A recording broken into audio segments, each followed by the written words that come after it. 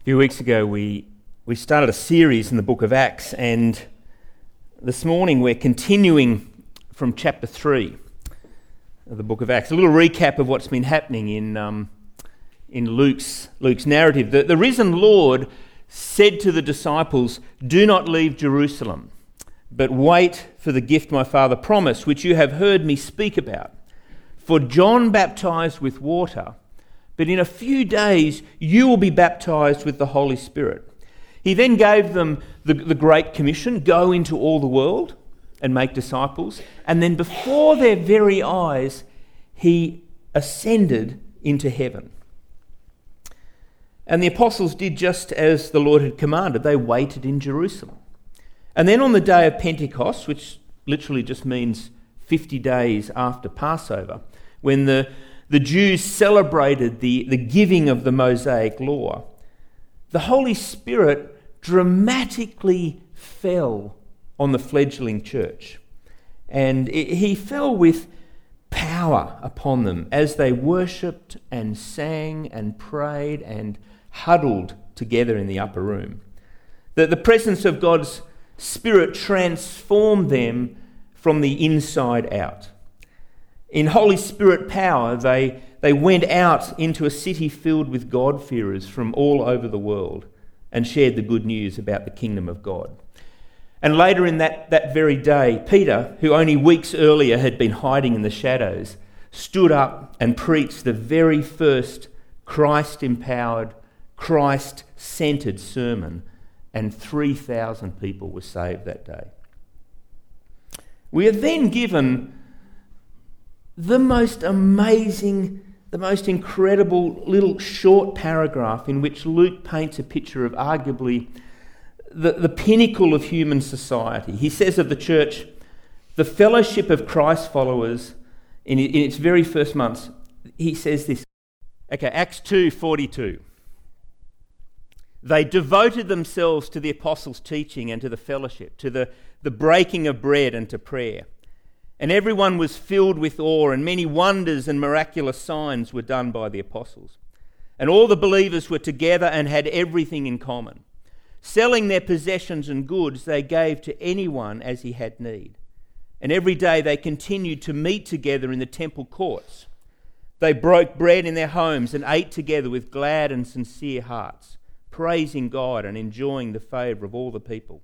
And the Lord added to their number daily those who are being saved. So that's the context of our passage today. Okay, chapter 3 begins, one day Peter and John were going up to the temple at the time of prayer at 3 p.m. Now a man crippled from birth was being carried to the temple gate called Beautiful, where he was put every day to beg from those going into the temple courts. And when he saw Peter and John about to enter, he asked them for money. Peter looked straight at him, as did John. And Peter said, "Look at us." So the man gave them his attention, expecting to get something from them. So Peter and John are going up to the temple at 3 p.m. Now you went up to the temple. When you went up, you passed through a series of gates. And one of them was called the Gate Beautiful. It was obviously a highly decorated gate, and at this gate every day a beggar was placed. People who walked that way would have known this guy. He was the guy who sat at the Gate Beautiful, and he'd been sitting there for as long as anyone could remember. The Bible says he was crippled from birth. He'd probably become a little bit like a tree or a seat, something that was just there, and day after day people would walk by him. You know, I was watching this video on the net the other day, and it was a bit of an experiment where they set up a camera and they had it just looking at this busy bit of street, and they had an actor who they dressed up in really shabby clothes, okay, and they had him walking along, and they just filmed what would happen. And this guy, he literally is walking along and he's going people everywhere, right? And he went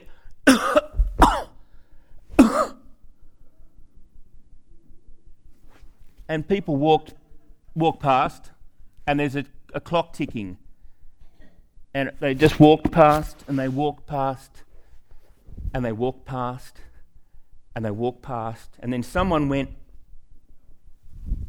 and another person coming past went, oh, like this. And then they put the same man, exactly the same man, in a suit.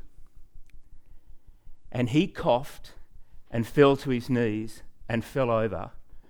And a courier stopped and got out of his car and ran over. And people came rushing from everywhere to help the man up. I thought, wow, that's this situation. That is exactly this situation. The man has been crippled from birth. Okay? He's been crippled from birth. He stinks. He's got dirty clothes on.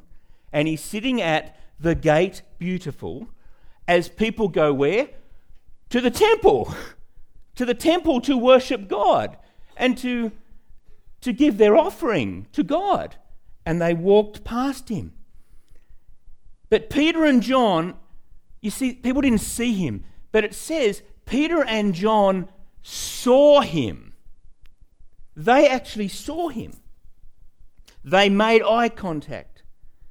But you see, this guy was probably so used to being ignored that once they had failed to put a little bit of money in his tin, you see, that's probably what he's looking for. He's just looking for that person who's going to somehow put something, and it seems that his eyes moved away from theirs.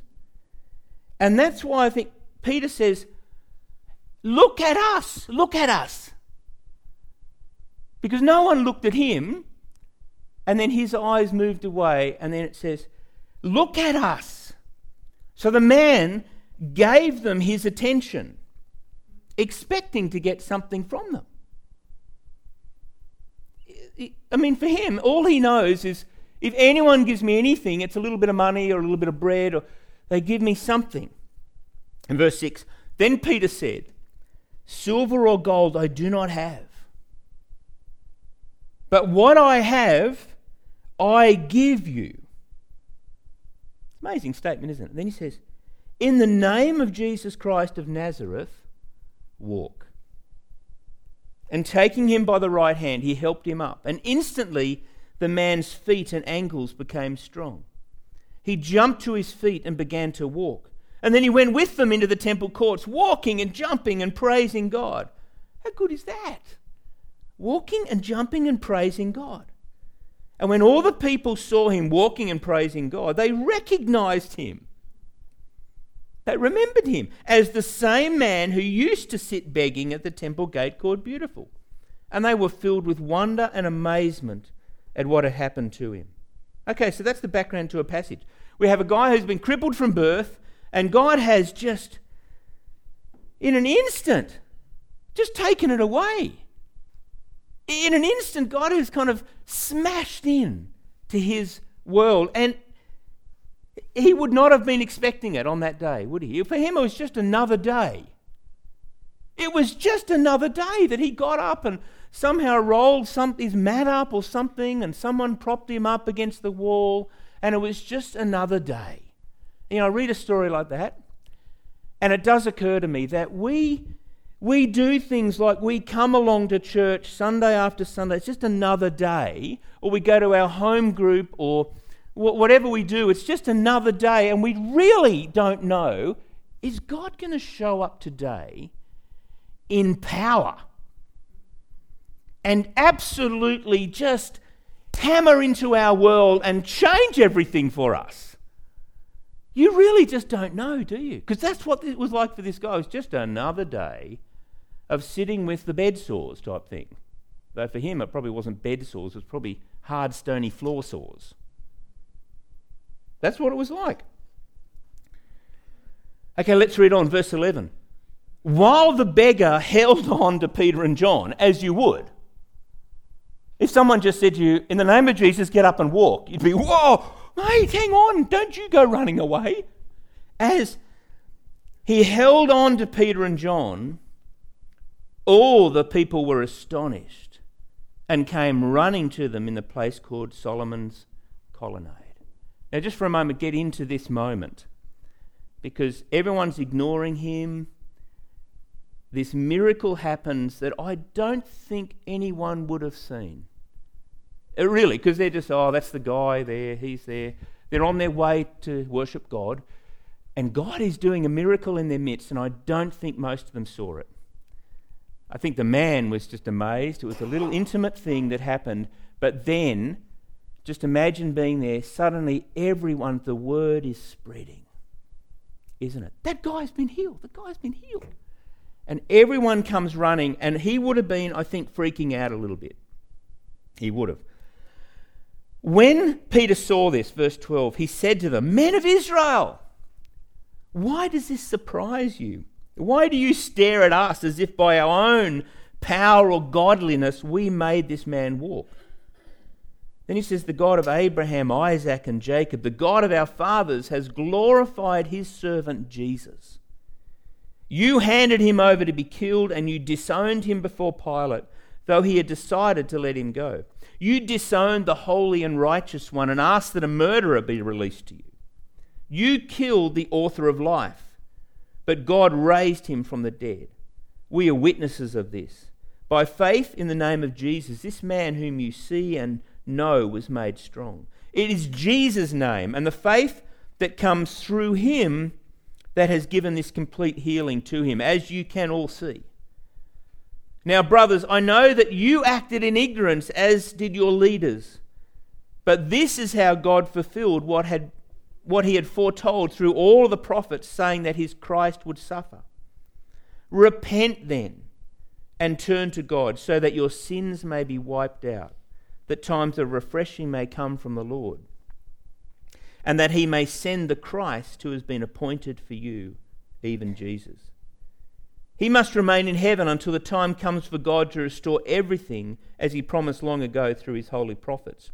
For Moses said, 'The Lord your God will raise up for you a prophet like me from among your own people. You must listen to everything he tells you, and anyone who does not listen to him will be completely cut off from among his people.'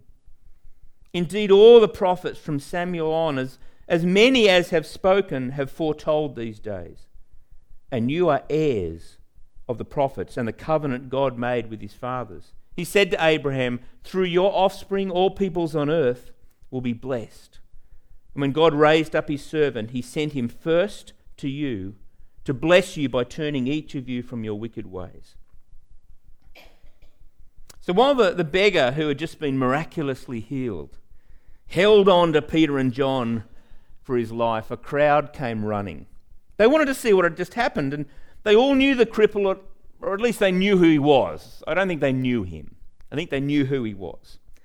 He was still dressed in the same tattered old clothes, and he probably still smelt just as bad as he had before, but there he was, walking and jumping and praising God. And as far as the crowd was concerned, Peter and John had done this. Remember, the great events of Pentecost had occurred only very recently, and maybe they recognised Peter.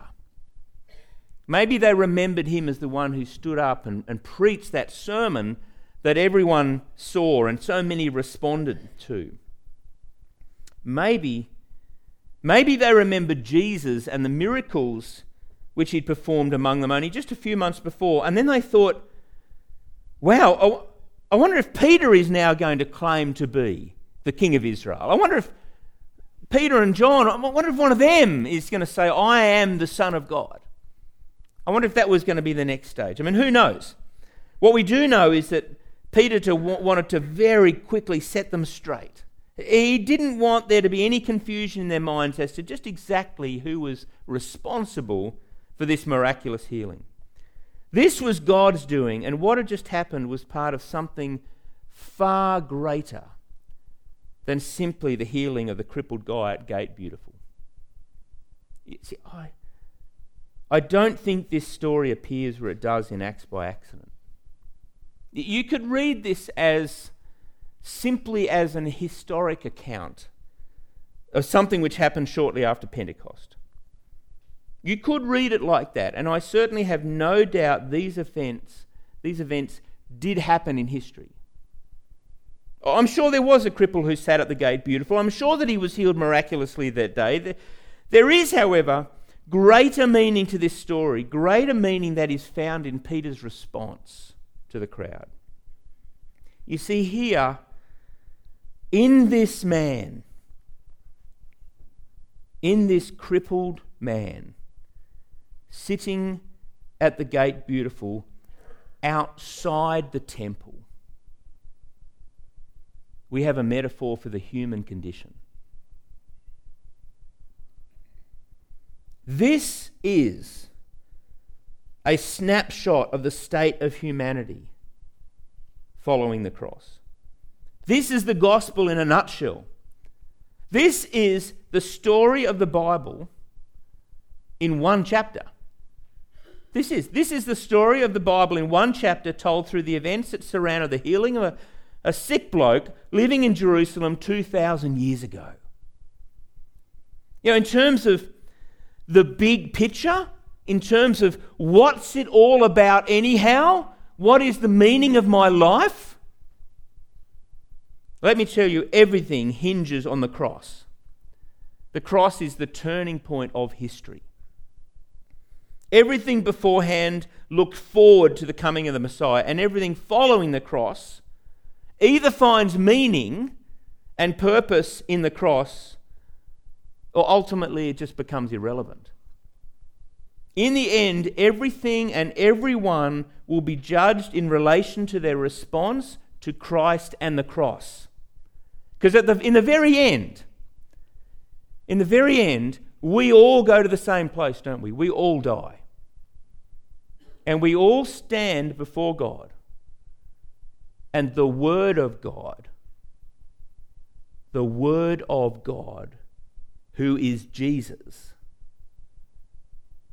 who died on the cross for us, his Word hinges on your response to Christ and the cross. And that Word has eternal consequence. It is either, I never knew you, away from me, which we call death, or welcome, good and faithful servant. Welcome into the feast. You see, everything hinges on the cross. It really does. I said before, this is, I guess, indicative of the human condition. And let me say to you, humanity is sick. Simply log on to any news site on any day of the year and you will find confirmation of this. Humanity is in dire straits. You know, we say sin entered the world. But if you read the creation account, we have God creating, God bringing life. And then you have the counter to this, which is just absence of life, absence of God. It's like there's no such thing as darkness, there's just absence of light. When you don't have God's creative power, when you don't have life that comes from the author of life, there's just darkness. And we call that all sorts of things. Sin is a word the Bible uses for that. So when we say sin entered the world, well, it was like death. Death entered the world. Sin entered the world countless generations ago when Adam and Eve rebelled against God. And ever since, we've all walked that same path. Humanity is sick. You and I, we are all sick with sin. We are sick with death. It eats away everything we do and everything we were created to be. And the Bible clearly states that all have fallen short of what God requires of us. We all suffer from this illness. And as a result, we are all sitting at the gate beautiful begging.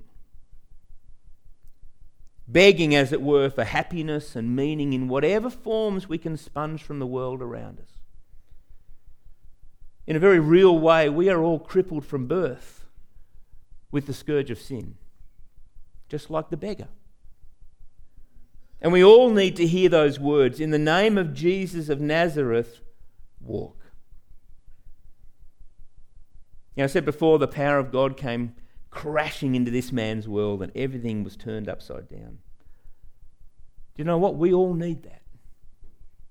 We do. We desperately need God to burst forth upon us and turn our worlds upside down. We need that as individuals, and we need that as a church.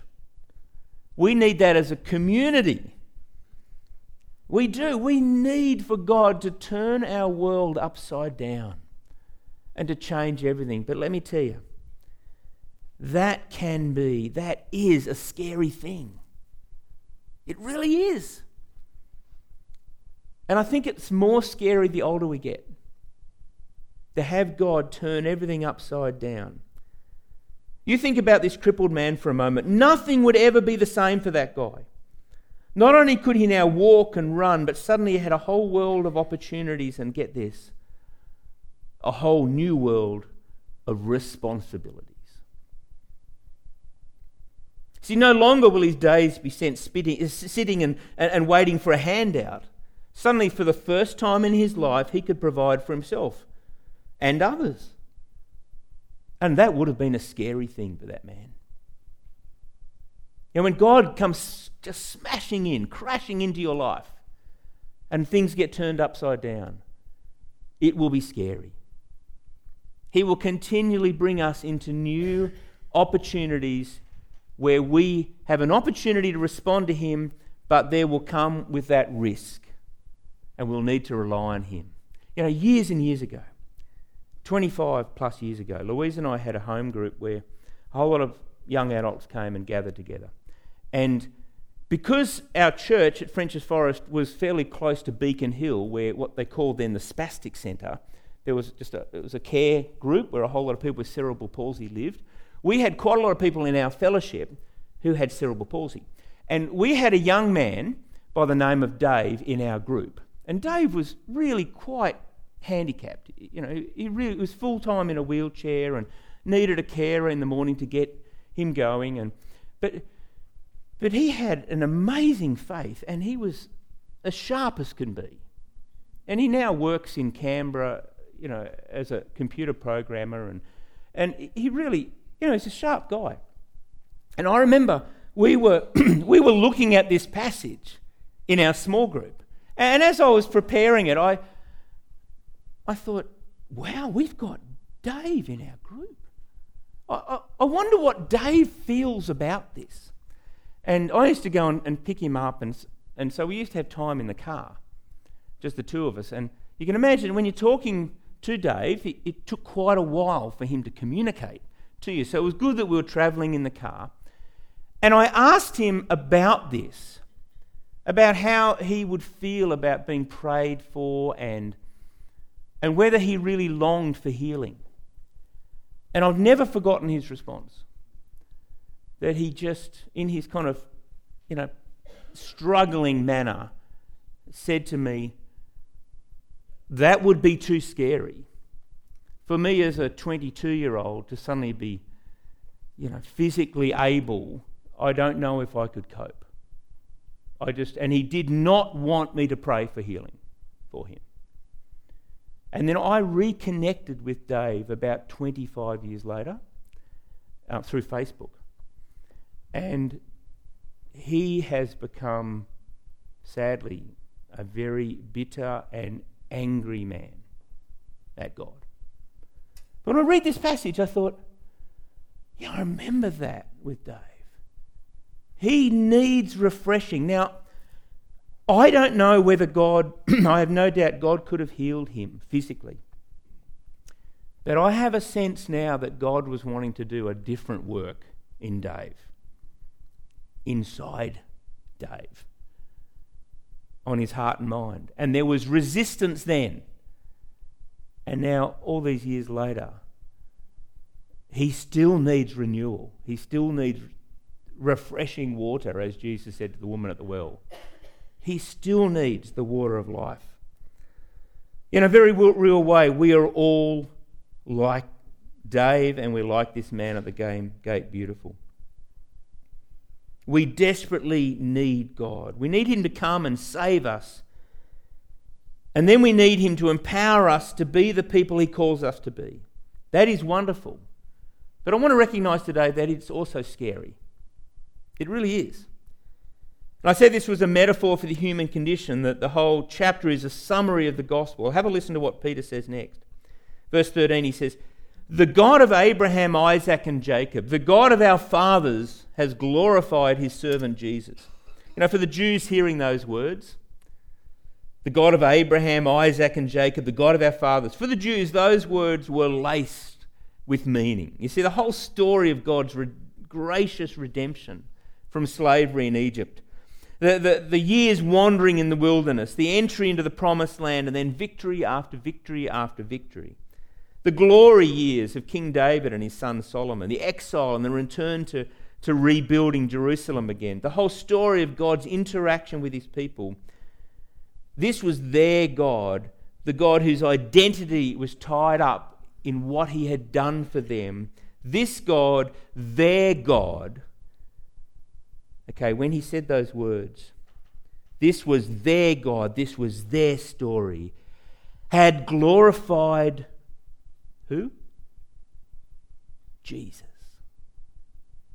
That's what he said.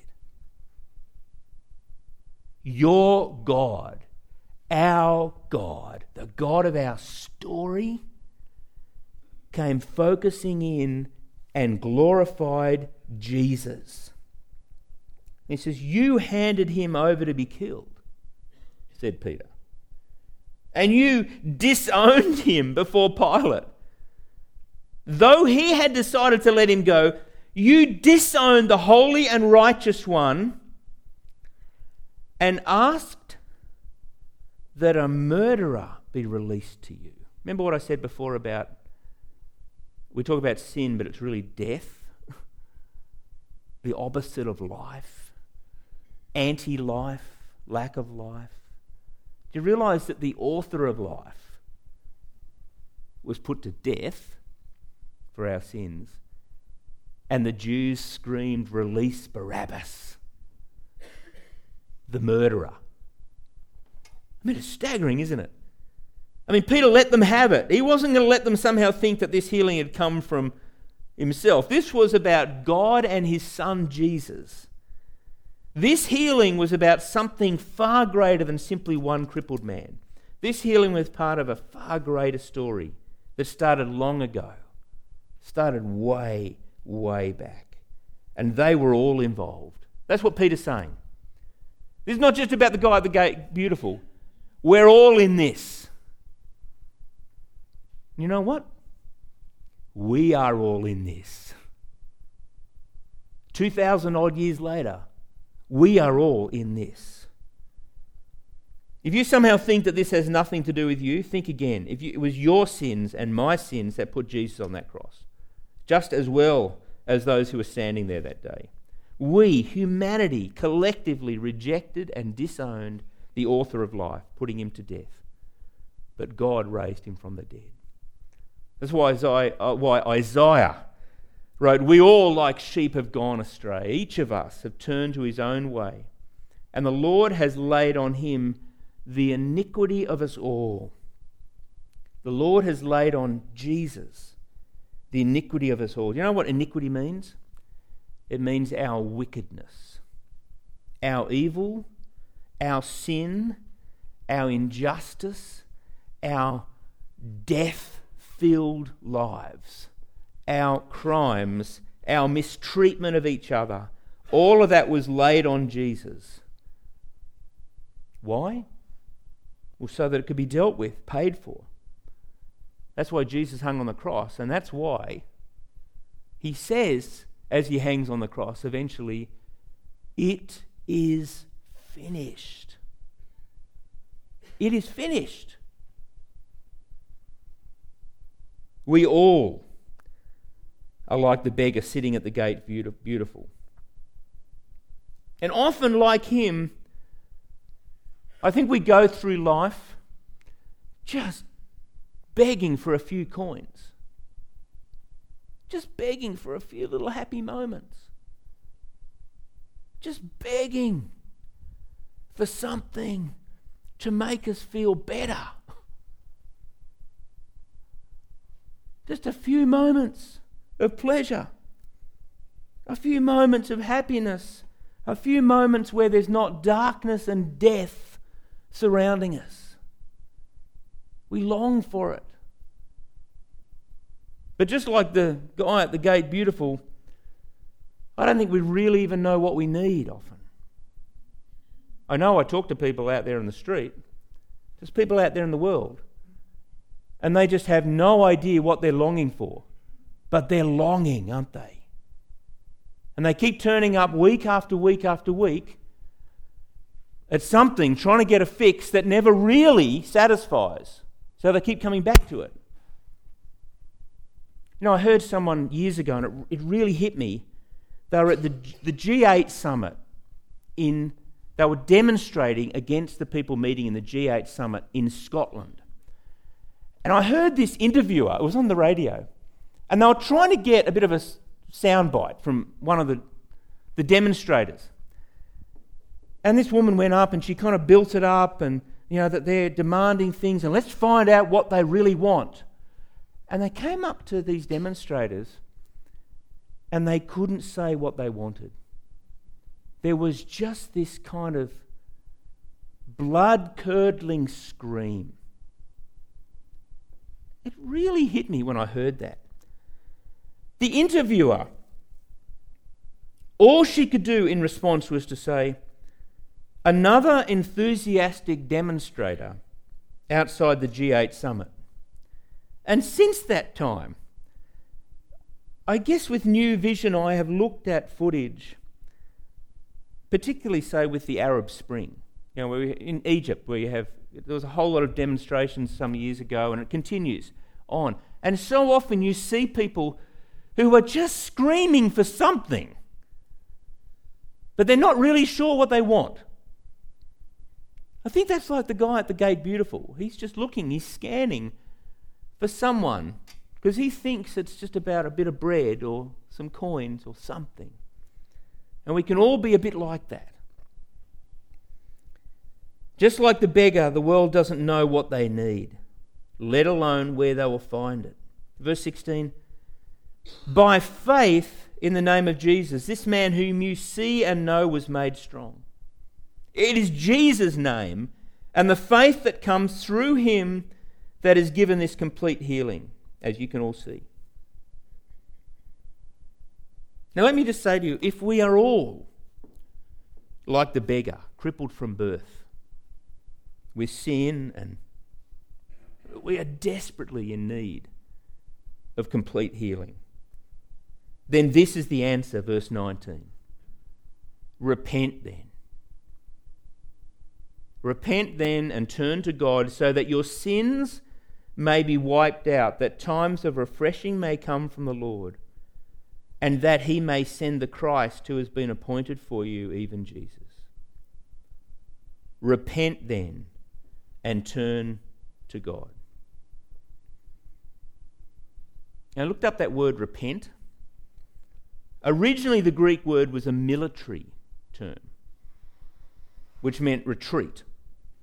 If you were marching this way, and the order came, repent! Everyone turned and ran the other way. You would about face and march the opposite way. And I really like that image. See, it gives us a good foundation upon which to build our understanding of repentance. Repent then and turn to God. Now that would imply that we are walking away from God. We're actively walking away from God, but we need to repent. We need to turn and start walking toward God. Yesterday we had to go down to Sydney to a wedding, and it was at Belmore, and then the reception was over at Double Bay, and they were quite a few hours apart. So Louise and I got down to Double Bay a little bit early, and we parked in there with this beautiful park. Beautiful park. I've never seen so many thoroughbred dogs in all my life. They were beautiful, these dogs, everywhere.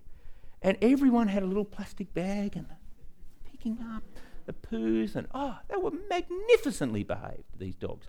The other thing that was just beautiful was the children. These wonderfully dressed little children. Anyway, I've been working on this sermon in the week, and I'm thinking about repentance, because the trouble is, We can sit here today, and if you've been walking for Jesus for a long time, when I say these words, when I read these words of Scripture, I guarantee many of you, just like me, are saying, well, I did that. I did that when I was 11. I repented and I turned and I followed Jesus. That's done. I've done that. Tick. But I thought, no. It's much more like, as Louise and I were sitting as Ma and Pa Kettle in our camp chairs, observing all the families, and these lovely little kids walking with Mum and Dad and their beautiful little Shih Tzus or whatever they were, beautiful dogs. I thought repentance is much more like little kids. We're much more like the little kids, aren't we? Who walking with Jesus, He's in control, and the kids are walking with us, and then they run off towards the cars or the water or something. And it's a little bit like the parents are going, hey, repent. No, repent. Joseph, repent. Amelia, turn back. Because that's what life's like, isn't it, as we walk with Jesus? We're walking along swimmingly. Everything is just glorious. Walking with Jesus, and before we know it, your eyes are over here. Just see that girl's bottom. Did you see that car? Did you see that house? You're just distracted, aren't you? So you're walking along like a little kid. Our hearts wander after other things. And walking with Jesus, it's about repent and turn. We do that every day. That's what the text tells us. So the first thing, I just want to give you, just to close, 4 things. When we think about repentance, first thing is this. We need to understand our own guilt and sinfulness. Can I encourage you to readily think about your own guilt and sinfulness? Now, the temptation here would be think about everyone else's guilt and sinfulness, but don't do that. Think about your own guilt and continual sinfulness, your own heart. And we need to ask God that He will readily expose our own hearts to us.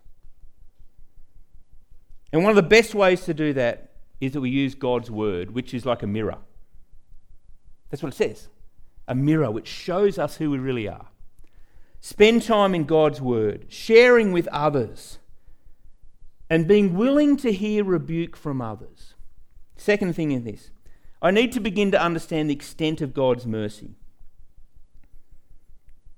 Spend time meditating regularly on just how gracious God has been to you. You know, when we think about the sins other people have committed against us, it's very easy, isn't it, to think, well, Lord, I'm praying because there's going to be one day when that person's guilt is going to be seen by everyone and the truth is going to come out. And then you think, oh, hang on. Gee, I really hope my stuff's not going to come out. As though Jesus is saying to me, so Murray, do we want everyone to see that or that or that? Think about your own sin. Spend some time thinking about the grace of God in your own life. That will help with repentance.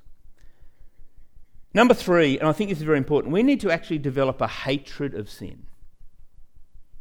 A genuine hatred of sin. I mean, it shocks me, and I don't mean everyone else, but I'm just talking about me. It shocks me how readily I start to accept sin.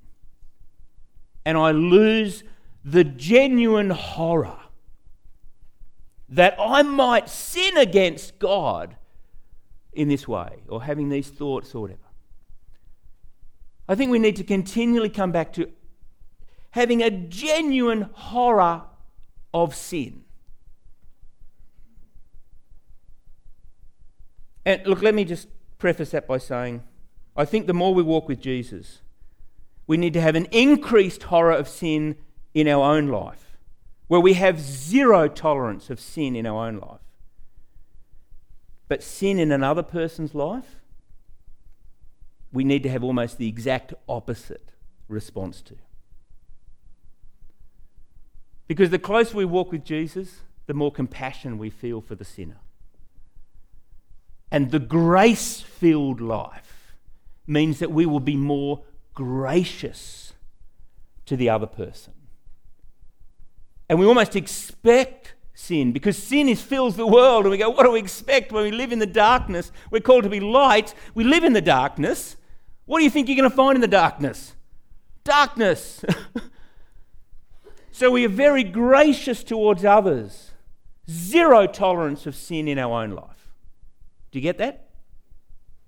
Okay. It says in Psalm 119, because I love your commands more than gold, more than pure gold, and because I consider all your precepts right, I hate every wrong path.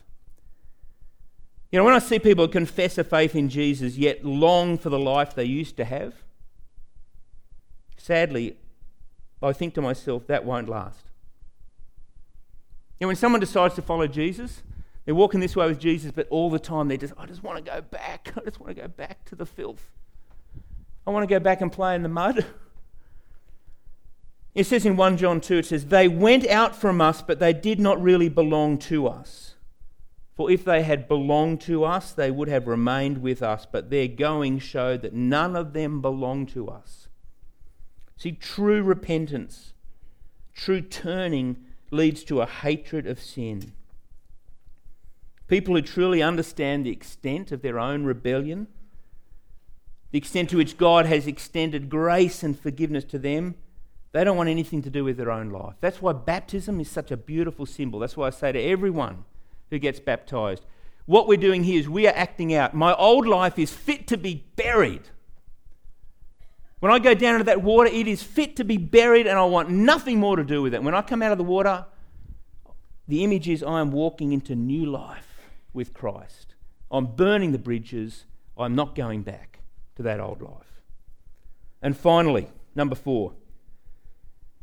Repentance involved a persistent chasing after God. And don't get me wrong. How can we possibly touch God? How can we possibly find God? Unless He reaches down to us, how can you possibly chase God? Think of the little child. The little child walking through the park. Come on, repent. We're going this way. I'm coming, Jesus. I'm coming, Daddy. Chasing after God. That's the simple image. That's what it's all about, okay? You know, the trouble is, we spend so much time chasing other things. Despite saying we love Jesus, despite wanting all of that, we spend so much time chasing other things. Flicking through Facebook. Watching TV shows that are just one ad after another. Dreaming of something or whatever. Very little time chasing God. Jesus said the kingdom of heaven is like treasure hidden in a field. When a man found it, he hid it again, and then in his joy went and sold all he had to buy the field so that he might own the treasure. Whatever it takes to chase Jesus, chase Jesus. Just think, the little kid. You don't want to be out there wandering around. You want to be close to Jesus. So repentance requires that I appreciate my own guilt, that I look to God's mercy, that I literally hate sin and that other behaviour, that I seek after God and holy living. Repentance, then, is about turning to God so that your sins may be wiped out, that times of refreshing may come from the Lord, and that He may send the Christ to walk with you. That's what it's about. This morning, I want us to just spend a little bit of time just in silence with our heads bowed, our eyes shut. And I want to give us time just in the silence to just kind of rest and I pray that you would just listen to what Jesus is saying to you right now.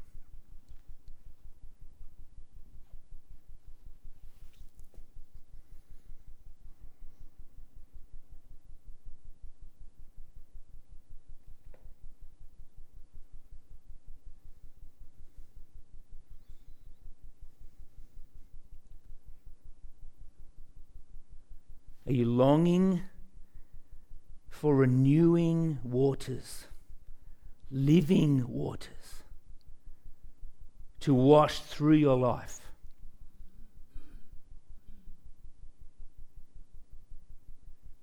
I believe the Word of God is saying to us, the secret, the core, the key of this is repentance. I'm not talking about deciding to follow Jesus. I'm saying, okay, for some of you that may be the case. And I pray that if that is the case, that today is the day that you decide to follow Jesus. But for others here, that was a decision that was made many years ago. But the answer is still repentance. The answer is still turning from where we're running and coming and walking in alignment with Jesus. And that means walking in alignment with His Word. That means chasing after Him daily.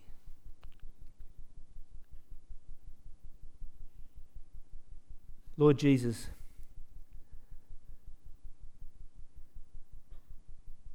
I've been walking away from You. Maybe this is your story. I've been walking away from You all my life. And today, I want to turn and follow You.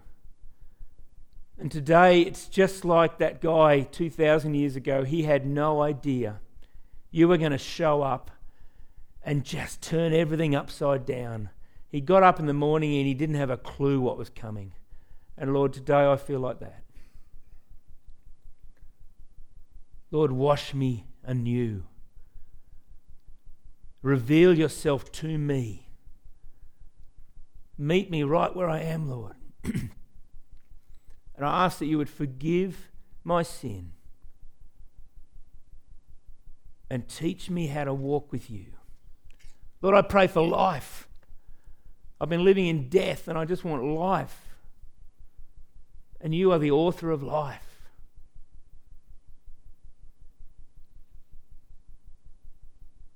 Maybe the Lord is saying to you, just deal with this one thing. Let's just deal with this. Stop walking toward that thing and walk back towards Me. Stop playing over there and start coming and walking with Me. Maybe your prayer is, Lord, forgive me. Help me. Strengthen me to walk with You. I can't get that strength anywhere else. You promised that Your Spirit would guide me. Your Spirit would live within me and show me how to be Christ-like. I'm claiming that promise, Lord. May Your Spirit be unto me as Your Word promises. Lord, I thank You for this beautiful story. Short little story. But it encapsulates our condition so well. Bless Your people, I pray, in Jesus' name.